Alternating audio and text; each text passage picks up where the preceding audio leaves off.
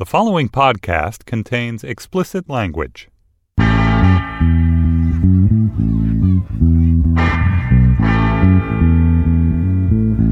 Hey, this is The Moment. I'm Brian Koppelman. Thanks for listening. Today's guest is Evan McMullin, and I'm thrilled to have you here, Evan. Thanks. Great to be here, Brian. Thanks for having me. And you may know Evan most recently for being courageous enough to run for president of the United States and for getting 21% of the vote in the state of Utah in an attempt to prevent Donald Trump from becoming president. Before that, what you may not know is that Evan's lived a life largely of service. And it seems like every time there's a chance, almost like a good version of Michael Corleone, every time there's a chance to get something for himself, he's dragged back into service for the rest of us. And so thanks for that. And thanks for being here talking to us today about the state of the world. Evan, I think that experiences and the prisms through which we view those experiences, particularly experiences growing up, are a lot of what make us who we are. And so I want to start there because I think what you've done is so brave and challenging and rare, which is to directly reach across to people who hold really different views and say there's a higher ideal to which we now have to hold. And we can argue about a whole bunch of that stuff later. Right. But the house is burning. And so let's stop the burning and let's get out of the house. And then we can argue about how to rebuild it. That's right. Yeah. And so what I'm wondering is like how you grew up. I know you grew up in Utah in a religious family, Mormon. But when did you first become aware that there was a government? And like, how did you think about its purpose? Was there talk of civics or civic duty in your home? Well, just to clarify, I was born in Utah, and a lot of people then assume that I was raised there, but I was actually raised in a town outside of Seattle. We grew up in a rural area, or I grew up in a rural area. We had a few acres and had a couple of horses and sheep and chickens and that sort of thing. So, I worked hard growing up. But my family was lightly engaged in civic activity. We knew a local senator, a state senator.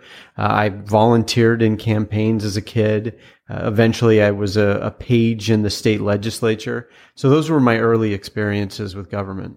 So what year were you born? 1976.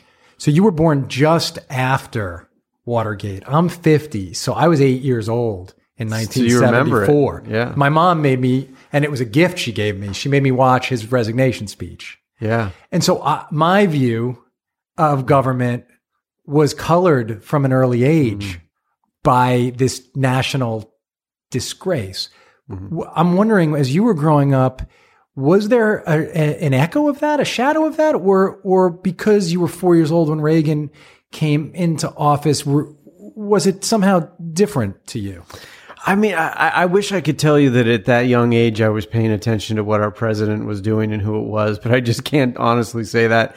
I will say that when I was in third grade, my mother took myself and my sister back to Philadelphia where her biological family was. She had been adopted into a family in Arizona.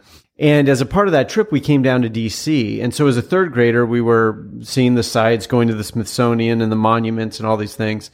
And even at that young age, there was that city, Washington, had such an impact on me. It just, I felt that I felt the grandeur of the city, of the capital, of the seat of our government. But then also I had this feeling, even as a third grader, that I would be back, that there would be something for me to do there. You mean you felt like there was a utility that you had something to bring to bear on what was happening? I felt like I just had this feeling when I was that young that I would be back, and that there was work for me to do, and it was perhaps just an interest. I mean, how could you not be interested with these grand buildings and the Washington Monument and the Lincoln Memorial and the Jefferson? How could you not be interested and intrigued by all of that? And I barely understood any of it as a kid, but I did understand that great people had made a lot of sacrifices for us to be where we are as a country even then.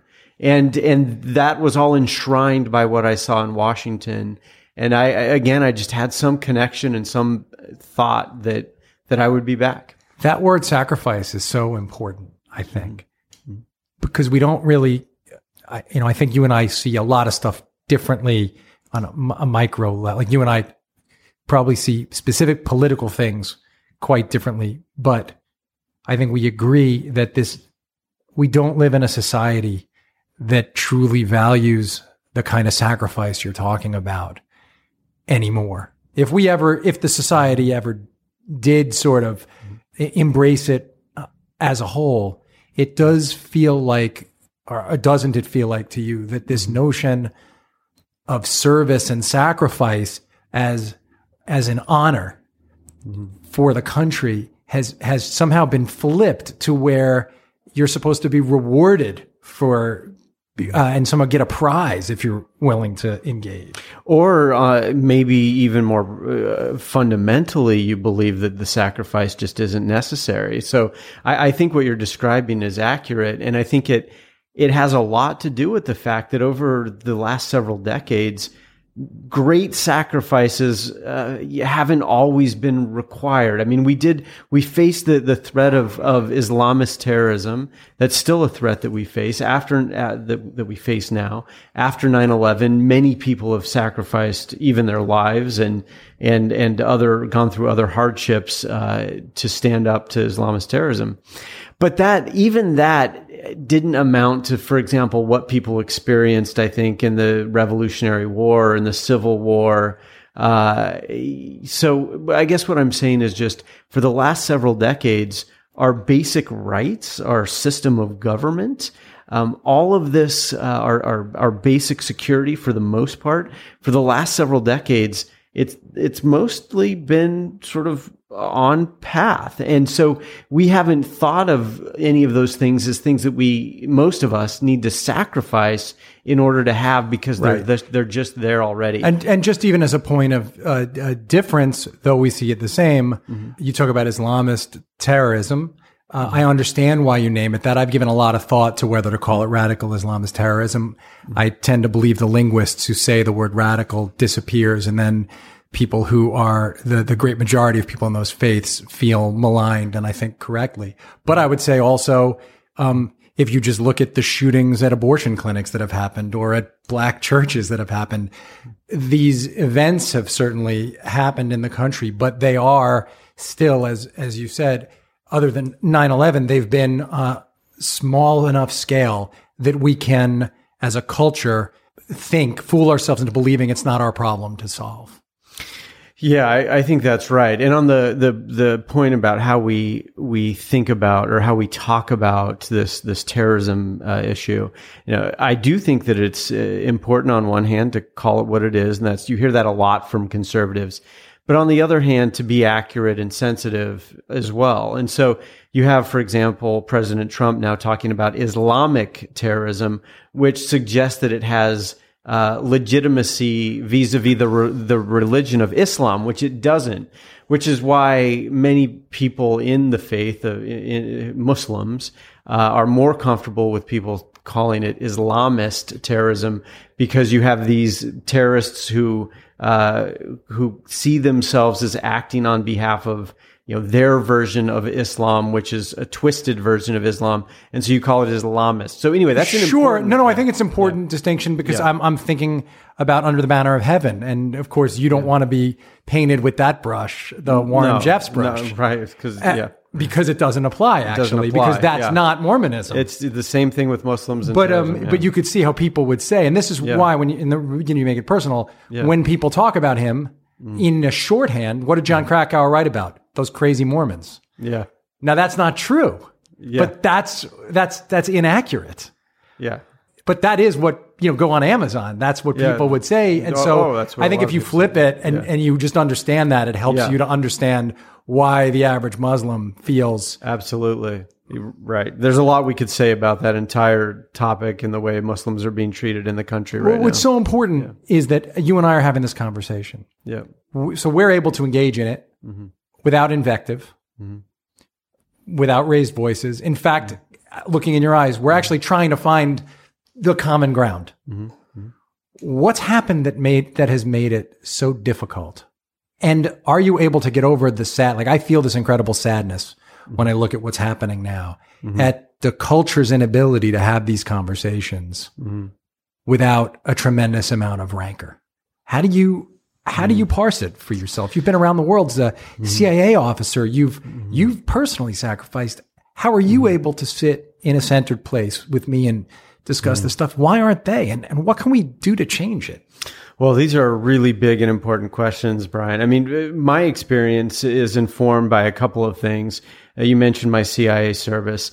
When you start work at the CIA, one of the first things they beat into you is that you work for the president, no matter who the president is. The president can be a Republican or a Democrat or neither. If the president, was elected, and of course he or she would be, then that's who you work for, regardless of party. So you learn that you're serving the country is another way of putting it, rather than a political party or an ideology. Sure. So that's part of it. The other part of it is, spending so much time overseas. You just learn that there are all kinds of ways to talk and walk and think.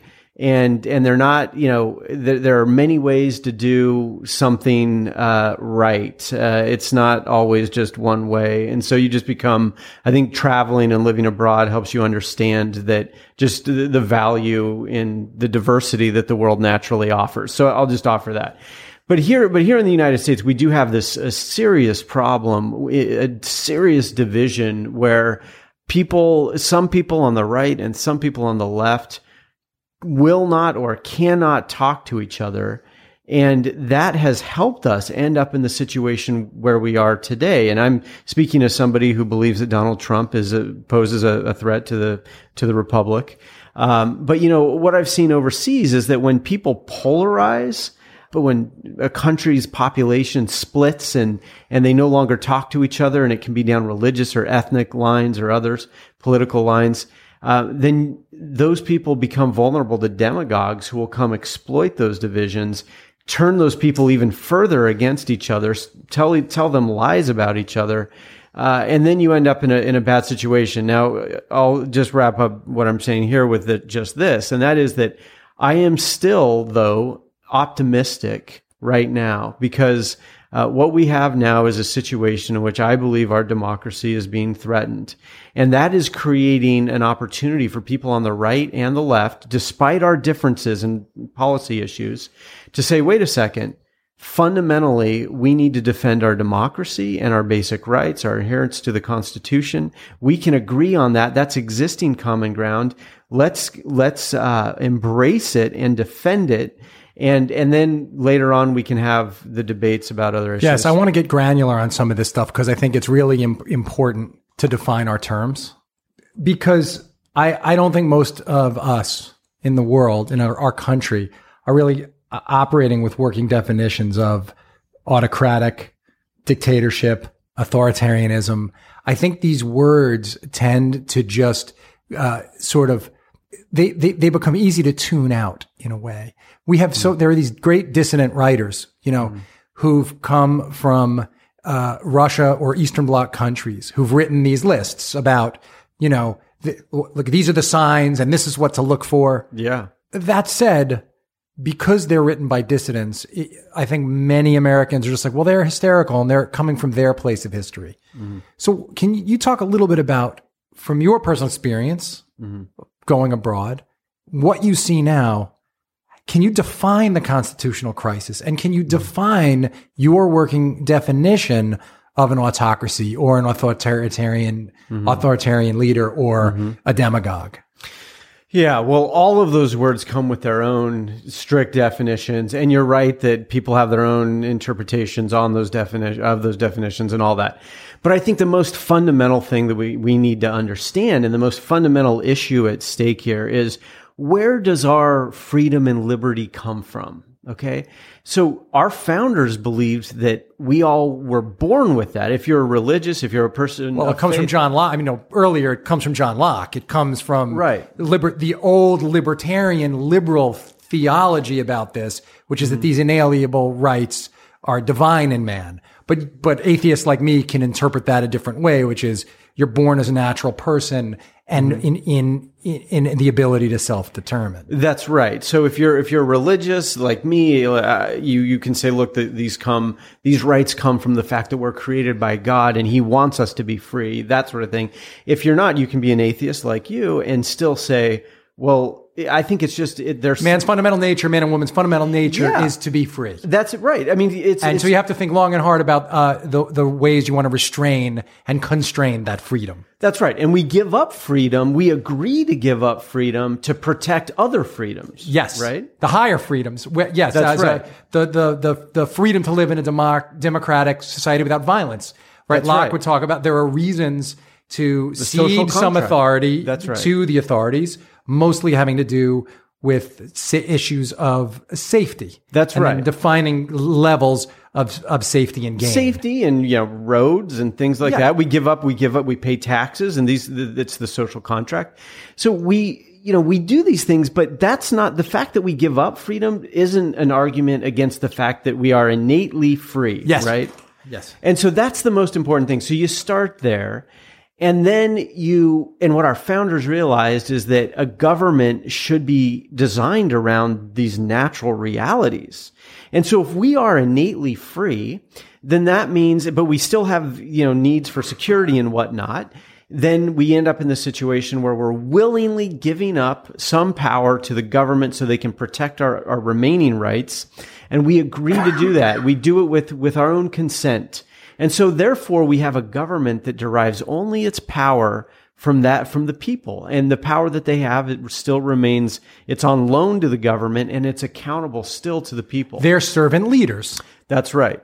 Ideally, they're servant leaders. That's right. Which our president right now would no sooner understand as a concept. Well, it doesn't seem so. So the point is then, if a government then deviates from a government that is accountable to the people, that understands that it derives its power only from the people, that's when we start to get into all of these scary words like authoritarian and autocratic and all of this, which basically all of them touch on different pieces of this idea that no longer is the power ultimately belonging to the people, but rather to a person or to a group of people, and that's a problem. But so here's where we agree, right? Yeah. Actually, we agree 100%.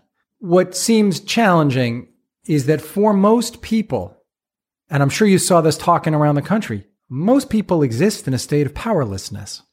They believe they're powerless. They've long felt powerless to this monolithic government. So I'm wondering how to communicate. So what we see when we see, I was trained as a lawyer, even though I never practiced. So I've read a lot of this stuff. I still read a lot of it. So I understand checks and balances. Most people, they heard checks and balances in ninth grade. It never really applied to them. So the executive sets out some instructions based upon what they believe the legislative have said that they can do. And then the judiciary rules upon that.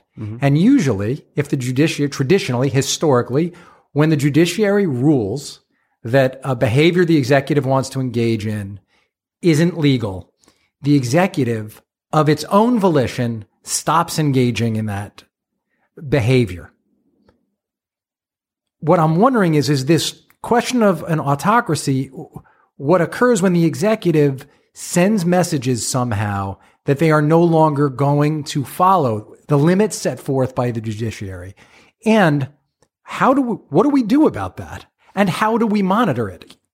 Well, again, I know I'm at the heart of it, but this is what's important. This is, and you're thinking about this every day. I'm a screenwriter. Yeah. So I'm just a screenwriter who can talk. No. This is what you do. I know you think about this too. I mean, it's obvious because you're asking these very good questions. And you're really touching upon something that is the crux of it. We have these balance of powers, but they're only as good as our adherence to them, as our respect for them. And we're only as good as the respect that our leaders have for them. So, for example, conservatives right now, they're they're pleased with Donald Trump's recent Supreme Court nomination because he's an originalist. He's going to interpret the Constitution as defined. He's somebody, or as written. He's somebody who thinks a lot about the separation of powers, and in my view, right now, that's something that's badly needed. So all of that's great for conservatives, but regardless of how you want the court to be, whether you want it to be appointed by Barack Obama or Donald Trump or whatever it is, if the president at the time doesn't respect the power of the Supreme Court, the authority of the Supreme Court, or of the other courts, then it really starts to have no power. The Supreme Court doesn't have its own army. It has a modest police force that guards its building.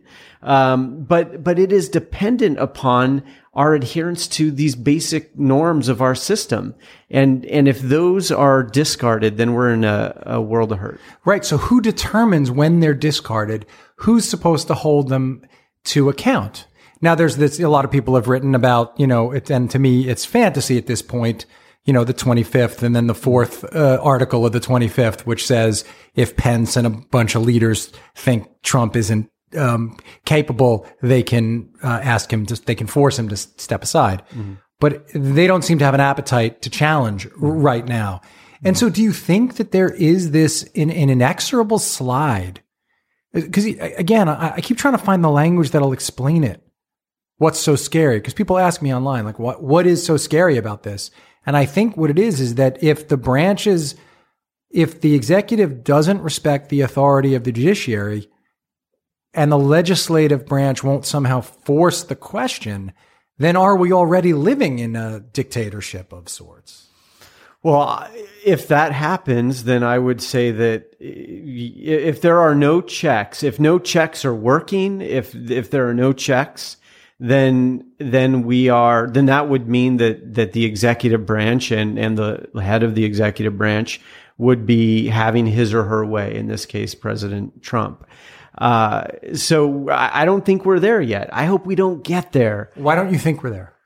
I don't think we're there because I don't think we were in that situation with President Obama. I think he, and many people on both sides of the aisle, do think that he took some liberties, and the court said, hey, you can't go that far. And he respected those decisions. That's what I'm saying. When they said that, he did respect the decisions. That's right. So you could say, well, he's a constitutional lawyer in the first place, that he should have known better. Fair enough. But when the court said no, it stopped. Oh, yeah, I would say that about any of the, yes, I think the job of the executive is to push. When it's your guy in office, you want them to push.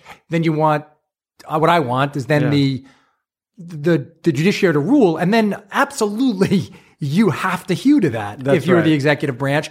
Or to me, the thing doesn't function as our representative democracy is designed. That's right. And so when you start to see, I mean, you're touching on this, and it's such a critical thing, and you know from your legal background, but it's just so critical. If all of a sudden the executive branch will not heed the decisions of the courts, then we're in a tough place. But we're talking a lot about the judiciary versus the executive. There's also the legislative versus the executive, and similar questions about different in nature because they're different branches, different, beasts. But will the legislative branch, will Congress provide a check on President Trump in this case? And that's, I think, an open question too. And the signs aren't that positive. Yeah, you worked under Boehner and you worked under Ryan. That's right.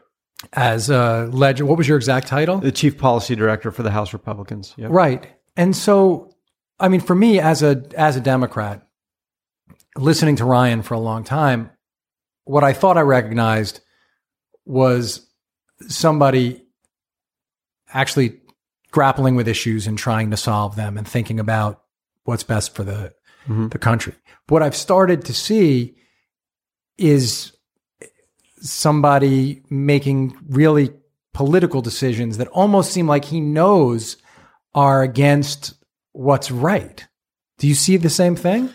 Look, I say all of this with, I mean, it pains me to think along these lines and to say these things because look, I think Paul Ryan is a good man. I think he cares deeply about this country. I think he cares deeply about the people of this country. He's a policy wonk, and he would agree to that. He's proud of it. And I consider myself sort of the same mold to a degree.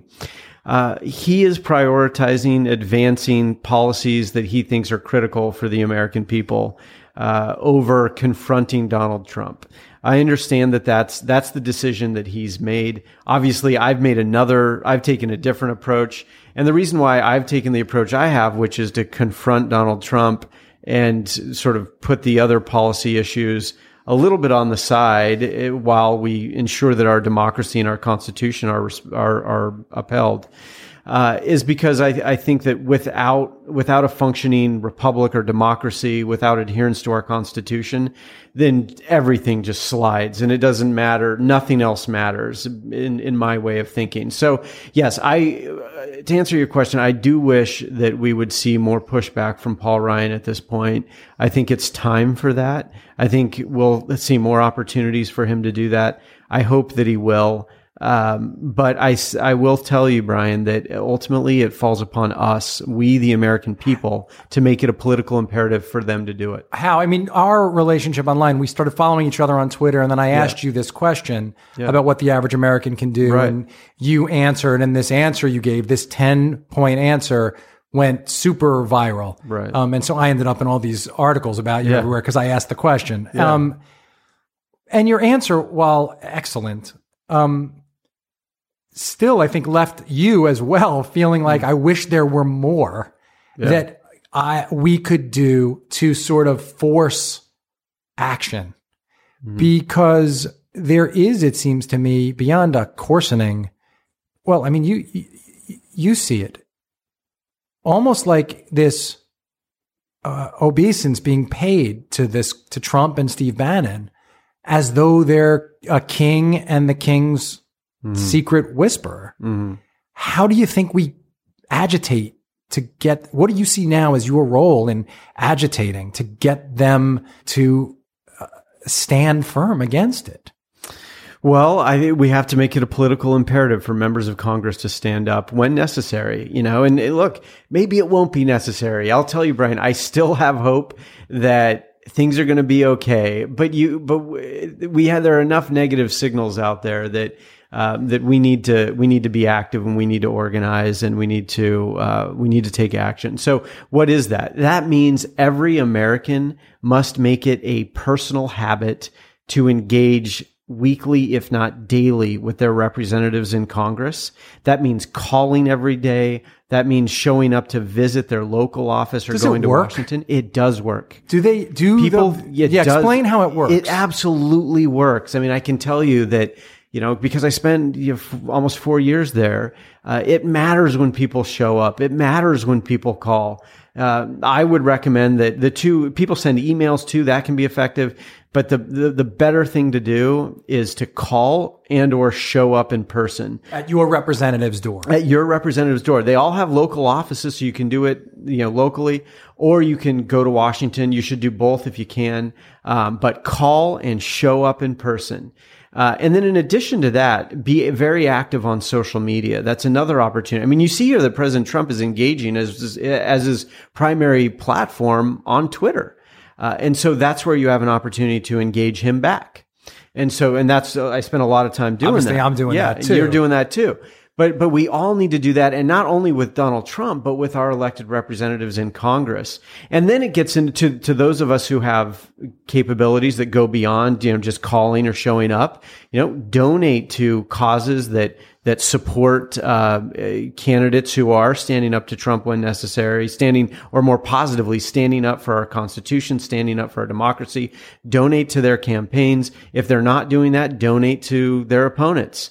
Now, if you see personally that it's funny, you've used the word conservative and not the word Republican, and I think that's advisedly because it's not clear that Republicans are acting in traditionally conservative ways. Many are not. And so if they're not, are you willing to support Democrats if you get the sense that they're going to hold them accountable as opposed to Republicans?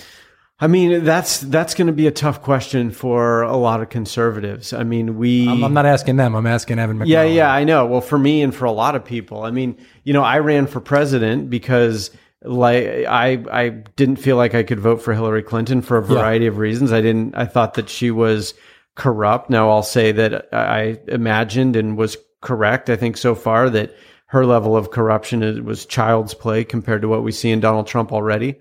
But I don't think she was corrupt, but we don't have to litigate that. We're past exactly. it. Let's not litigate it. But certainly it's sort of, you sort of look at, the email no more server corrupt than anyone who's been president for the last long time is all I'd say. But that doesn't. Sure. But we're in a new space it's a whole right other, now. It's a whole other game now. Orders of magnitude. That's right. And I do agree with that. So it's, and she didn't kill Vince Foster. Yeah. Right. Right. I was going to say, So the point is that, yes, I mean, it's a very difficult question. I am one that I'm more driven by principle than I am by party, especially at this point. I have serious differences with traditional Democrats over the size of government, which I think is a threat and makes us vulnerable to demagogues like Donald Trump. You grow a central government so large, so unaccountable, that we become vulnerable to guys like Donald Trump who can then take power and use that enormously expansive federal government to do whatever they want. So it's just hard. Well, that's even what I'm asking. So knowing all that, right? And of course, because we both lived through the same time period, I don't have to tell you that between 2000 and 2008, it was the Republicans who grew the government. Oh yeah, bigger than Clinton by way more than the both first major parties. Clinton. I mean, that happened. So we can't even. I mean, I can't blame the Republicans, and you can't blame the Democrats. I blame both. It's mission creep, and it was just everybody all deciding that they wanted to play in this playground. And that the bigger the playground was, and hey, let's put in a slide over here and a big water feature. And then suddenly they were all just living in that, and the rest of us have this little bit of land on the outside of it. But that's right. Everybody, right? That's right. But it's more the question of principle. So yes, I think women should be able to get abortions. You think they shouldn't.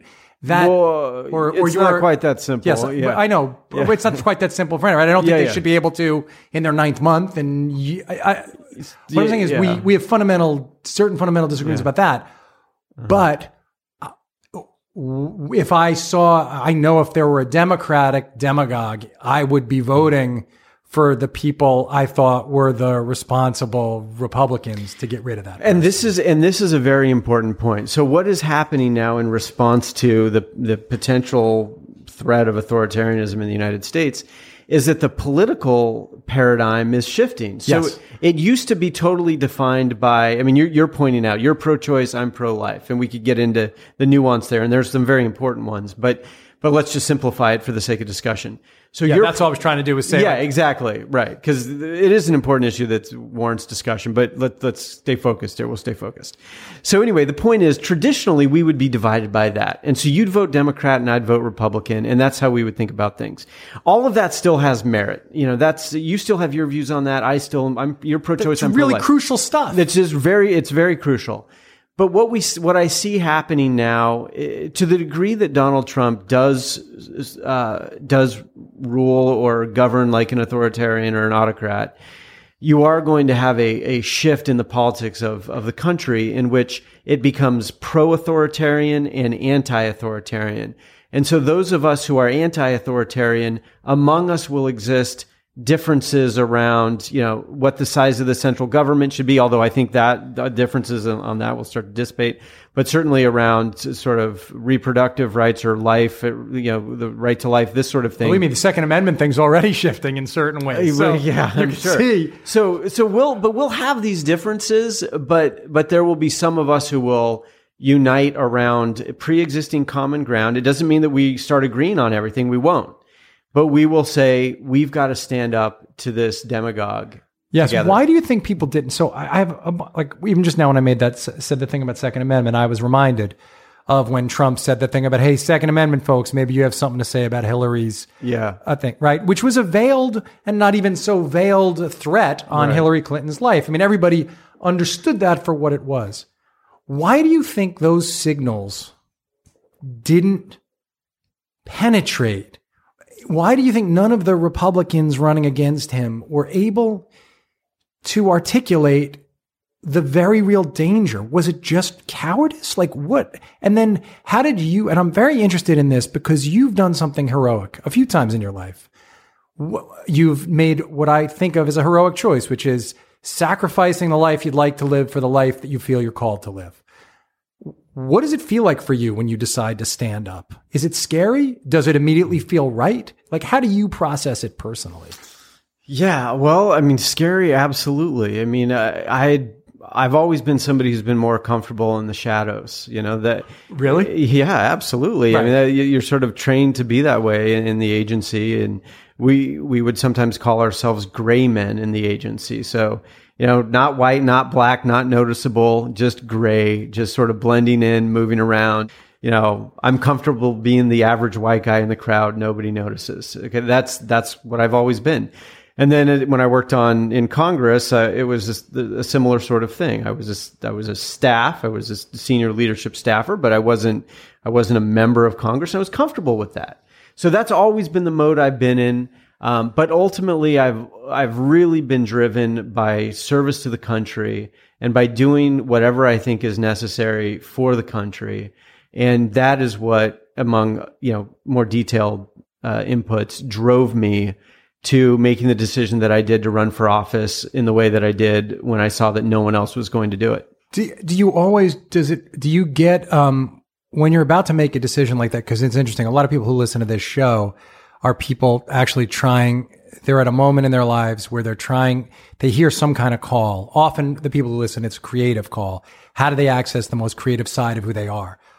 But it's always really scary and bumpy, like when Chuck Yeager broke the speed barrier. And then, the great thing is when you break the speed barrier, then on the other side, it's actually smooth and peaceful. That's and interesting. So I'm wondering for you you're smiling like it's something you felt. And I'm wondering where you find the peace. Is it bumpy as you're getting there? And then is one of the ways you're doing the right thing that a sense of calm exists for you in it?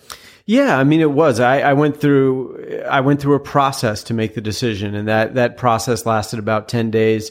It involved me trying to learn as much as possible, gathering facts, talking to as many people as I could who I trusted to give me information that I could then feed into this system in my head that would help me, I thought, make a logical decision about what was right to do. Along the way, a member of Congress who I spoke to about this said, look, I can't give you advice on this because it's going to be a decision you make based on conviction. And that's all you. That's in you, and only you can decide. And I thought that was a cop-out. I've said that many times. I thought he wasn't giving me the advice I needed to receive that he could have given me. What I realized later on, though, is that no matter how much information I had, I couldn't make a purely logical decision on this with just input. Right, sure. Because I just none of us have the faculty to understand, how successful or not it might be or whatever. So bottom line is it came down to me believing that someone had to stand up, and if no one else would do it, that I should do it. And that 10 days, those 10 days were very bumpy, as you say. So, not a lot of sleep, immense amounts of pressure, because I knew that all the, 36 people had already been approached, people like, Mitt Romney and others had been approached. Yeah. They'd already taken a pass. So if I didn't do it, literally no one was going to do it because time was short. All these ballot deadlines were passing. So there was tremendous weight, and it was very bumpy, and it was scary. But another thought that I had I'd be banging coffee and horrible sandwiches, and I would just abuse my body. You're a Mormon, so what did you do? I lost a lot of weight because I didn't eat much. Right, so you just didn't eat or drink. Yeah. I wouldn't go to the alcohol either. Which was good because that allowed me to fit into my skinny suits for the campaign. Yeah. That's great. So that's your mode of panic, is actually just to do not eat. I don't consume any. You fidget. You basically just fidget? I paced around my place a lot. I went for walks. You talked to family? I talked to family. I prayed. I did these sorts of things. Did you try to convince Governor Romney? I had, working through other people, had tried to convince him. I did not talk to him directly before making my decision in an effort to convince him to do it. But I had been talking to his staff for quite some time, trying to convince them to convince him. But I will tell you that once I realized that somebody needed to do this, once I became convinced of that, and became convinced that fear of failure or humiliation wasn't a good enough reason to not do it. That's so key. That then there was a certain peace that came with that. And then all of a sudden you have launch, right? So and that's the moment maybe where you're breaking the sound barrier. There's no time to learn. You're just all of a sudden doing it. And that was an interesting part of the experience too. I didn't train to make speeches, give a stump speech or do a radio or television interview. I just all of a sudden had to do it. And so I can't imagine. Must have felt like being shot out of a rocket. It really did. It really did. But there was no other choice than just to step into it and do it. And do you think your experience? So I want to go back and do a little bit biographically because I know that service is crucial in your religion. It's one of the tenets of the religion you practice. So when you went on your mission, did you find that in doing for these people, it did a lot for you too? Did this notion of just jumping in to unfamiliar terrain and giving it everything you had, were you rewarded for that, did you feel? And was that something you leaned on? Yeah, I think, anytime you serve your fellow human beings, you get a reward. And we've all felt it. I mean, whether somebody's asking for food money on the street or you're even just giving somebody a smile, whenever you're in the service of another human being, you feel that it's good and it's right. So you get that reward. I think you asked about the Mormon mission. One of the things that it requires is for you to just stop everything else in life and go somewhere else for 2 years. That idea that there are certain things that are worth giving up everything that's you for. And so that's what people who serve in the military do. That's what, to a lesser degree, you're not going to lose your life in most cases on a Mormon mission, thankfully, but you're giving up at least 2 years. And so that in and of itself is an important lesson that tends to stick with you if you go through that experience. Is it something you're glad that you did? Absolutely. Yeah. And you would tell your own kids? Yeah, I mean, I would hope that they would do it because I know they would benefit a lot from it. Yeah. I mean, just serving, and there are lots of ways to serve, I mean, some people serve in the military. Some people teach in inner city schools that are struggling. Some people volunteer at kitchens for people who are struggling. There's so many ways to serve, right? I mean, you don't have to join the military to serve. Well, I saw Book of Mormon, so I think I know. You get pretty much what it is. Yeah. But service it's really important. It's important for our societies for it to function, but it's also important for us on a personal level. And I would just mention one thing, Brian, about this. One more thing. You tend to, when you're serving, you tend to be doing something that's difficult that people don't want to do for money. Yes. Right? So nobody's willing to do it because there's no money in it and it's hard. Right. And so you're doing it. And so usually it's also in a scenario where there's some crisis or serious need. And so when you put yourself into that situation, you're learning about something that a lot of people don't know about because a lot of people aren't willing to do that because it requires sacrifice and service to do. And so you grow as a person because of it. And so it's more of a selfish thing, but it's an important No, thing. I think it's crucial. And it leads to the next question I had, which is, to me, this is all backdrop for what you see as the proper role for governmental figures now.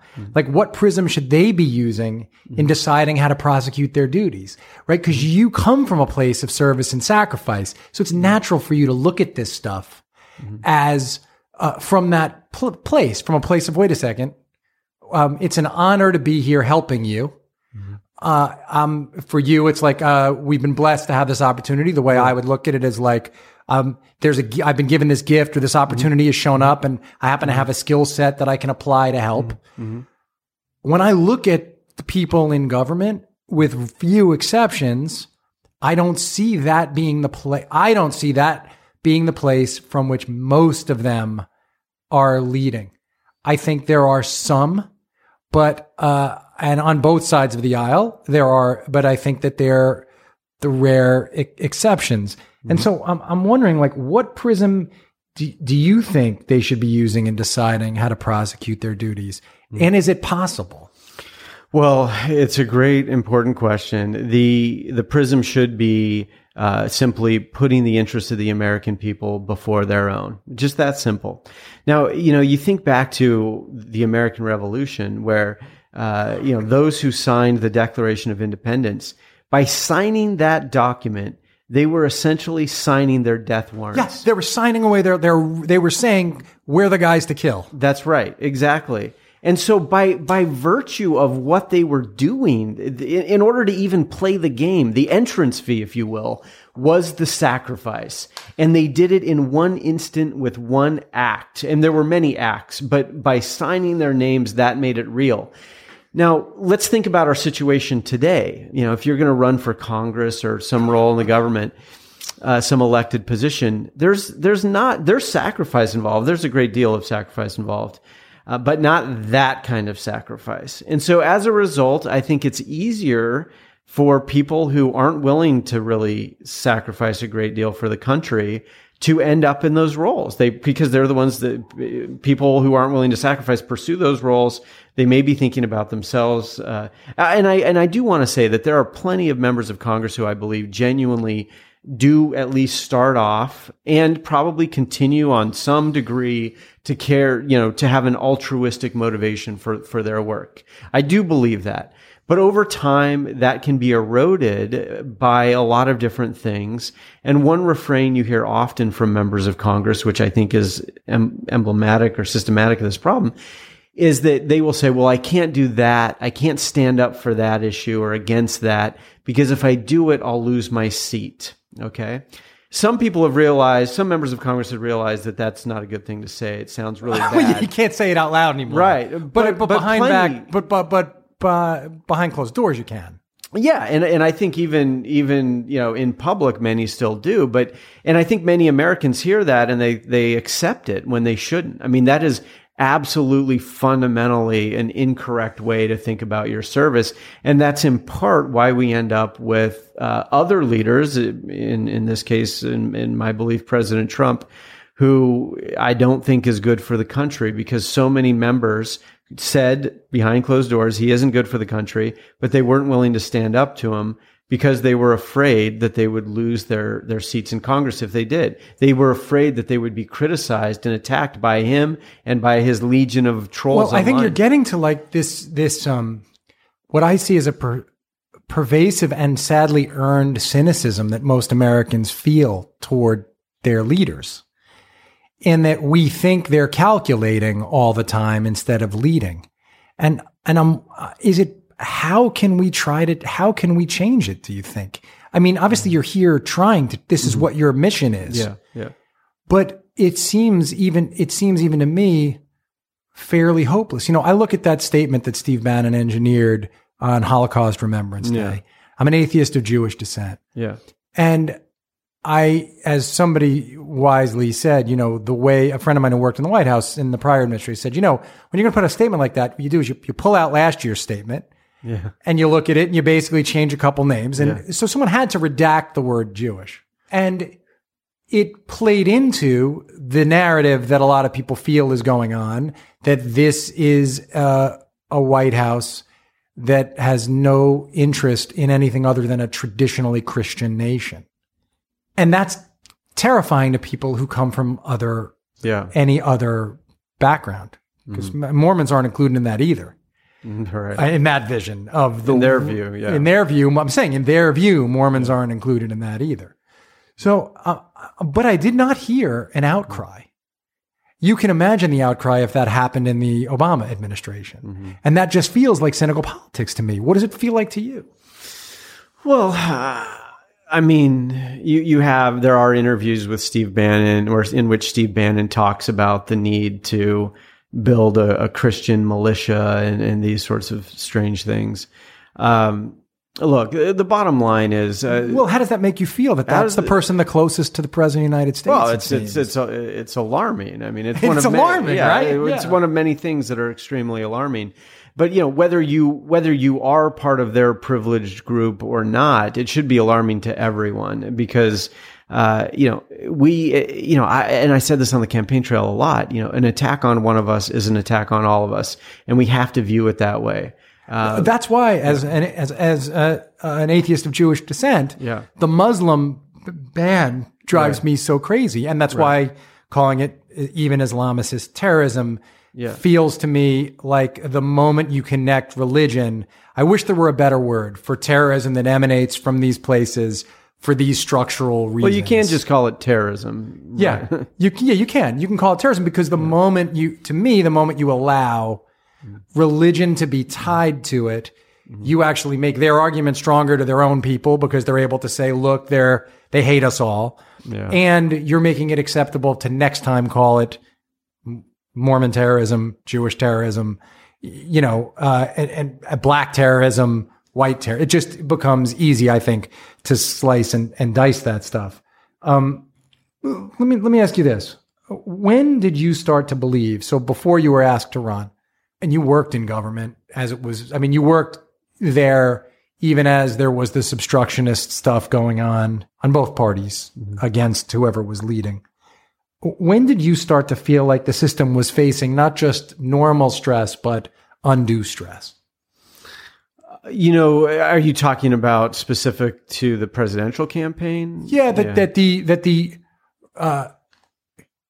the fundamental fabric of the way our governance works is actually being tested in a more rigorous and difficult way than it was before. Well, I think for a long time I felt that the two sides of the traditional political spectrum aren't talking to each other enough. And it's really incredible, after the election I've had, during the election, people who supported me were mostly constitutional conservatives.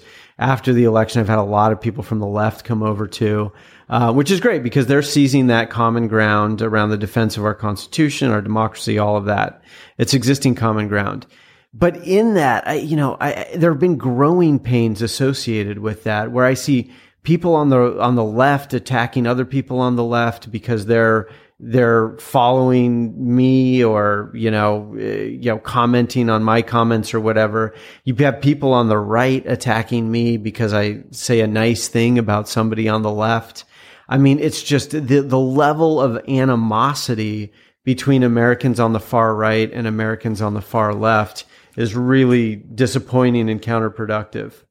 I agree. I mean, look, I think you and I have almost opposite Manichaean views on certain issues. True questions of good and evil, true black and white differences.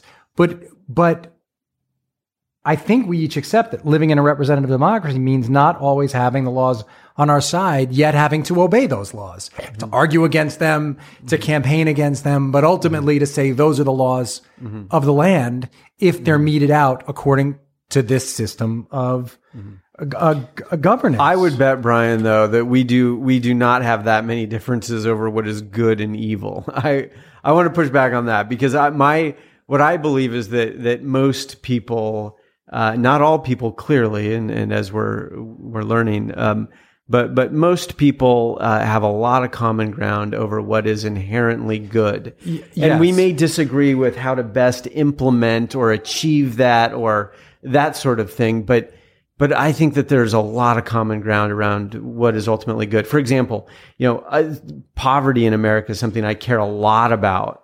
And that's something that, you may care about too. And we may disagree about how to best way to solve it. Right. But I really do care about poverty. And I grew up in a lower middle class family where we had to work really hard. We couldn't turn the heat on in the house. At the end of the month, the food was gone, that sort of thing. Many people have it a lot worse. But my point is just that I've been there. I've lived right. it to a degree. I have personal experience with it. But I'm talking about things like creationism and being taught in the schools. I don't know what your view is on that.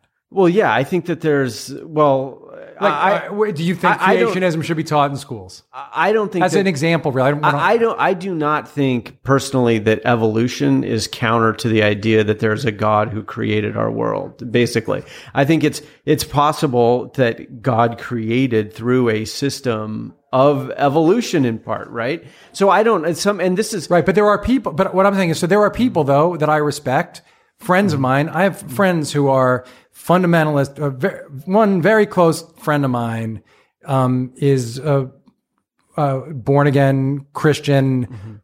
I don't think he's a creationist, but could be. But he and I, we could just argue that out together with love, and but we see that entirely differently. But we're willing to say we live in this country that's going to decide this stuff in certain ways. But and we've got a rule of law, and we're going to. But many of our current leaders don't. Is what I'm getting to is they don't seem to understand it in the way that most of us do. Yeah, I mean, it seems that this administration may not have a great deal of respect for the rule of law, and we're less than 2 weeks in. So how do we know if they do? What'll be the telltale? What are the things you're looking for that would make you say, okay, this is now we have to get into an even different kind of revolutionary modality? Well, going back to the beginning of our discussion, if court decisions aren't respected, that's going to be a big deal. How will we know if they're respected or not? Well, in some cases, it'll be very clear. I mean, look with this ban on refugees and temporary ban on or indefinite ban on Syrian refugees. Temporary, they say, ban on all refugees and this the 90-day or 120-day thing. Yeah, exactly. Anyway, that whole executive order, there were court decisions that opposed that put a hold on it, but it seems that certain officials in the executive branch didn't respect that, and some did and some didn't, and so that's unclear. Yeah. So then what happened? So So what's supposed to happen, and what do we look for to know if it's slid, and then what do we do? Well, I think that the important thing to recognize is that it's not probably going to be one particular moment where it's absolutely clear that it's happened. Yes. It's going to be over time seen that the courts no longer have much power. We may see Donald Trump replacing making decisions about, judges and whatnot in a way, that, or having an impact or deciding who's going to be U.S. attorneys in a way that, is favorable to him. They can be removed, by him. And so they may make decisions based on his desires and be less independent. There are all these things that we just have to watch, but it'll be more of a slide than a sudden boom. And then the hope is that the Congress would send a message to him that impeachment was on the table because that's the tool that they have, right? The legislative tool is if you are breaking the norms and not listening to the judiciary, our responsibility as the legislative is to hold you accountable by saying, you're going to be impeached. We are going to try you for this crime of abuse of executive power. Is that correct? That's right. But it all ultimately comes back to us, Brian, because our representatives in Congress will only do that if they feel that it's a political imperative. Now, yes, it would be. Yes, our representatives will only do that. And this is sad to me, if they feel that it's a political imperative. Right. Unquestionably, what would be the right thing to do in that situation, in that hypothetical, they would only do if they felt their jobs were in jeopardy. That's where I think we are with our leaders now. Now, this goes back to another thing we discussed, but again, in the times of the American Revolution, we had leaders perhaps that would just do the right thing for doing the right thing, and they'd have the courage to do it because they had less to lose. They signed that paper. They had their lives they already had decided to lose their lives. They were vested in it in such a way that those additional risks were just part of the game that they signed up for. That's not what we have anymore, unfortunately. So in the short term, we just have to make it a political imperative because that's how they're making decisions. In the long term, we need to be proactive about identifying and promoting into office on both sides of the traditional aisle people who are wise and honest leaders. And that's what we need to do. People who are going to put the interests of the country first. So that's the long-term solution. In the short term, though, the sad reality, I think, is that they're going to make these decisions very politically, and they're sort of proving that every day. Yes. In most cases. I mean, there are some causes for maybe some hope. But it is, my point, Brian, is that it is on us. It is on us now. We need a new era of civic engagement in which we stand up for our democracy and stand up for the Constitution. And that's why Mindy Finn, my running mate, and I have founded this new organization called Stand Up Republic, which is designed to help Americans stand up for their democracy and for our Constitution and for our fundamental ideals. So just two more things. Yeah.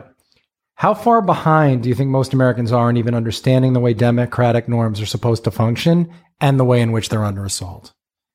I think we're pretty far behind at this point. I mean, there was some recent research that came out of Harvard that said that 30% of people born in the 1980s, only 30% think that it's important or essential to live in a democracy. For people who were born in the 1970s, my people, only 40% of Americans. Yeah, Yasha Mook is the guy at Harvard. That's right. Yeah, it so happens that my son Sam works very closely with. Oh, Yasha. Are you serious? Yeah, he's great. Really closely with Yasha on these issues. Yeah. So that's where we are now. If you're in, so your son knows well about this research, and maybe you saw that if you were born in the 1930s in America, then more than 70% of them think it's essential to live in a democracy. So my point is just that we've lived in relative security and relative sort of well-functioning democracy for the past several decades. And as a result of that, we've just started to take it for granted. And I believe we've lost sight of the true value of liberty. And our founders, they said, many of them in different ways, that they thought we were going to have to relearn the value of liberty every generation or every so often. I think that time is upon America once again. And that is why it is so critical that we unite around existing common ground. That is the defense of our democracy, the defense of our Constitution, the defense of truth, the defense of the reality that all men and women are created. The defense of truth. Yes. Getting to the truth. That's right. Which is another huge sign when we're dealing with alternate facts. Right. That's a problem. Yeah. What are two books that someone can read? Like, no one's going back to read Locke. What are two books that you think are, you should go back to read Locke? There are these sort of compendiums of libertarian thought, and that doesn't mean Ayn Rand. It means the original liberals with a capital L, libertarian thought starting with Locke and other British guys. Mm-hmm. You can find little excerpts that are easy to make sense of. That people should read that stuff. But what do you think a couple books are that are readable and that could help people understand these questions? Well, one book that I really like is a book that a lot of conservatives read, but a lot of libertarians read too, and that is The Road to Serfdom by von Hayek.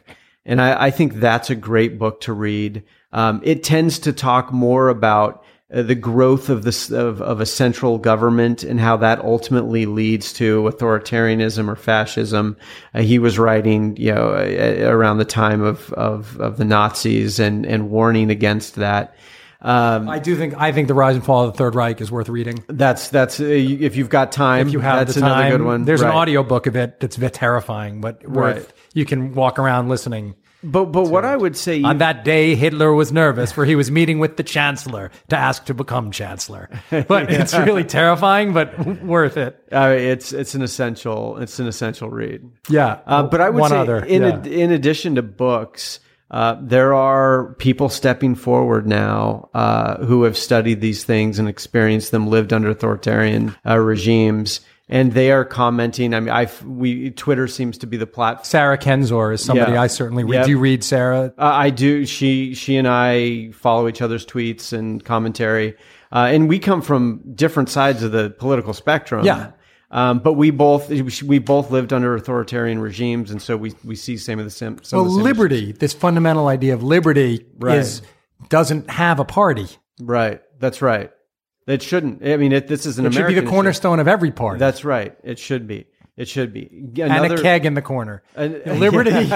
And you can't have a party without Mormon, liberty. right? If you're not Mormon. And a keg in the corner. Yeah. Gary Gasparov is another one to follow. Anyway, their voices, David Frum, they're out there. Oh, yeah. But the reason why these contemporary voices are important is because they're commenting on what's happening now.